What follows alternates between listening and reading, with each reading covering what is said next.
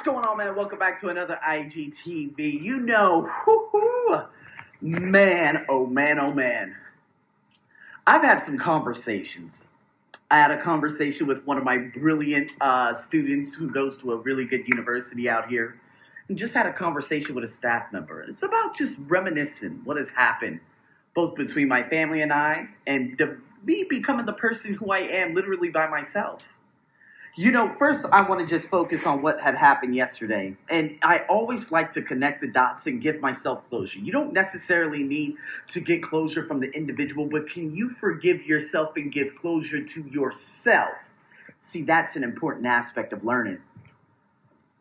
After looking back on especially what has happened over the last 25 years of me becoming who I am, I realized that my brother, both him and I, we've always had a detachment. And then going into the things that have happened between my family and I, and me having a really good conversation with Jonathan Darlin, who came on, and me just trying as much as I can to speak to a family that doesn't necessarily want to speak to me. But then, of course, 3 years ago saying, you know what, that's it. I can only lead a horse to the water. But I will keep you guys on my Instagram so you can see my success. I want that. No, not at a way to get back at him. Just watch me develop. And that's all I need. I just want the audience.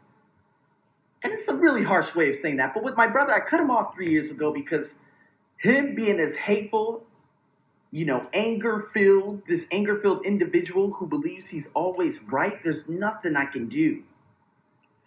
After 3 years of living here in Thailand, I remember we had a dispute over a pseudo basketball game. And I call it pseudo because it's fake, right? These are entertainers, right? So the NBA, NFL, who cares? Do they control your happiness? And if they do, you have failed at life. To put your happiness in the hands of people who do not even know you exist, it's a waste of time. Go out there and enjoy a football game, but don't take it seriously.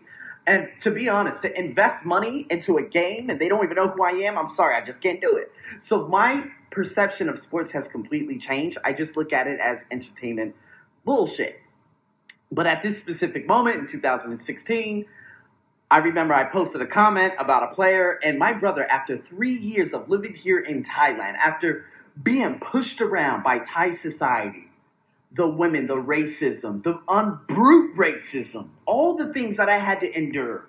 Even my job out there in Rangsit, an area just north of Bangkok, and having the lady of the company say, don't hire any more black teachers, and having the marketing director say, you know what, it's hard to advertise if we're advertising a black guy. And I going through those things, and to have his sorry ass say, you know what, I can see you haven't changed. I said, my jaw dropped, and I'm like, block. And it's so funny because about a day later, he wrote this long Instagram message, just piles and piles of hate. And I just read the bottom because, of course, a lot of it was just coming from the soulless human being he's been since the 1990s. You know what I mean? So it's nothing new. And it's just him trying to communicate his anger to someone. And of course, I don't take things like that personal, but he said, don't come back. Mom don't want to see you. Nobody want to see you. And this and this and this. And that. And I'm like, oh, God. I said, okay. Good. Well, and then I sent a message to my sisters. And this is the last time I spoke to them. And I said, from this day going forward, I will never speak to your brother ever again for as long as I live. When he leaves the body temporal domain, and I do, hey, we've had our somewhat kind of good memories in 2010, maybe in 1993. But after that, hey, this is life. I've already accepted it. Because I cannot allow someone of that type of toxicity to be in my life. He's always been the antagonist. No, not to push me to do better. But he always said that I will never amount to anything. Now, of course, I just look and I laugh. And so, even saying that, over the last 4 months, people, it's been very interesting. Because even, there's a family friend, a big, massive individual, right? Very nasty individual. The day before I came here to Thailand, she said, you're going to go to Thailand, you're going to catch HIV from the ladyboys out there. So, with that American mindset, now you guys can understand the amount of ignorance I was dealing with back in America. in regards to that family. And I love speaking about this stuff. I have no problem. A lot of people are like, damn. No. I'm just giving you guys the story. So over the last 4 months, all of a sudden, it was first my aunt that tried creating a group with these two individuals who I had blocked from 3 to 6 years ago in it. And I remember I clicked on the Facebook message request and Facebook said, oh, there are 2 people in this group who you have blocked. Would you like to see the conversation? And I looked at the people and it was my brother and that nasty individual.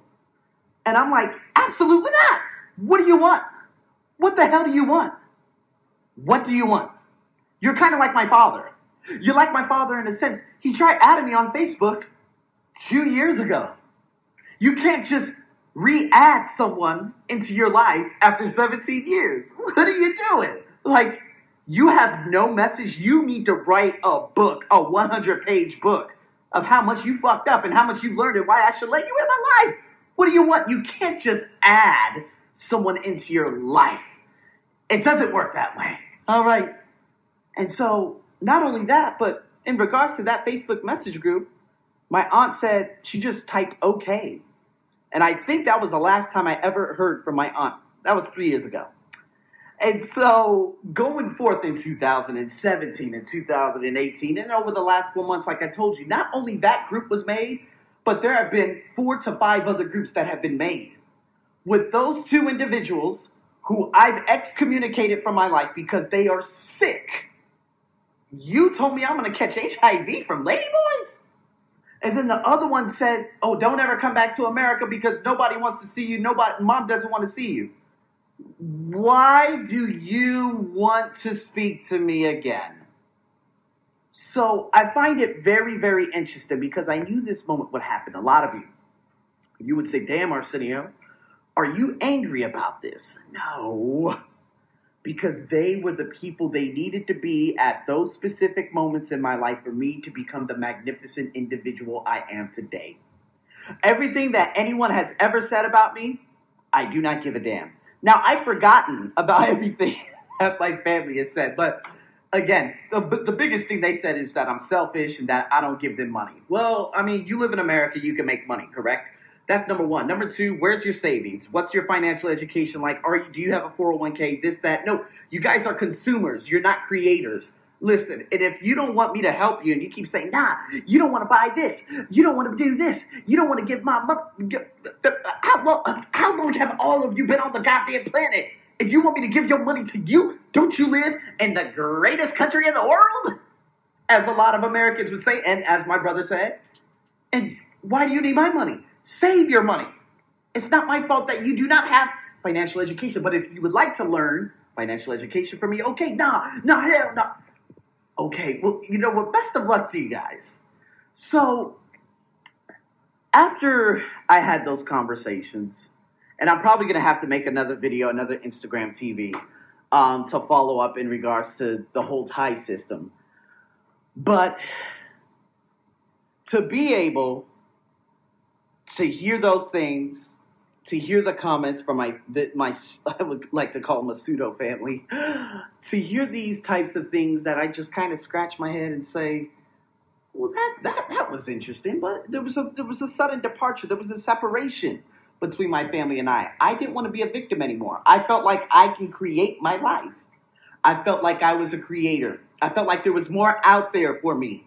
When I booked that ticket to Australia for the very, very first time, hey, you know, it was magnificent. It was amazing.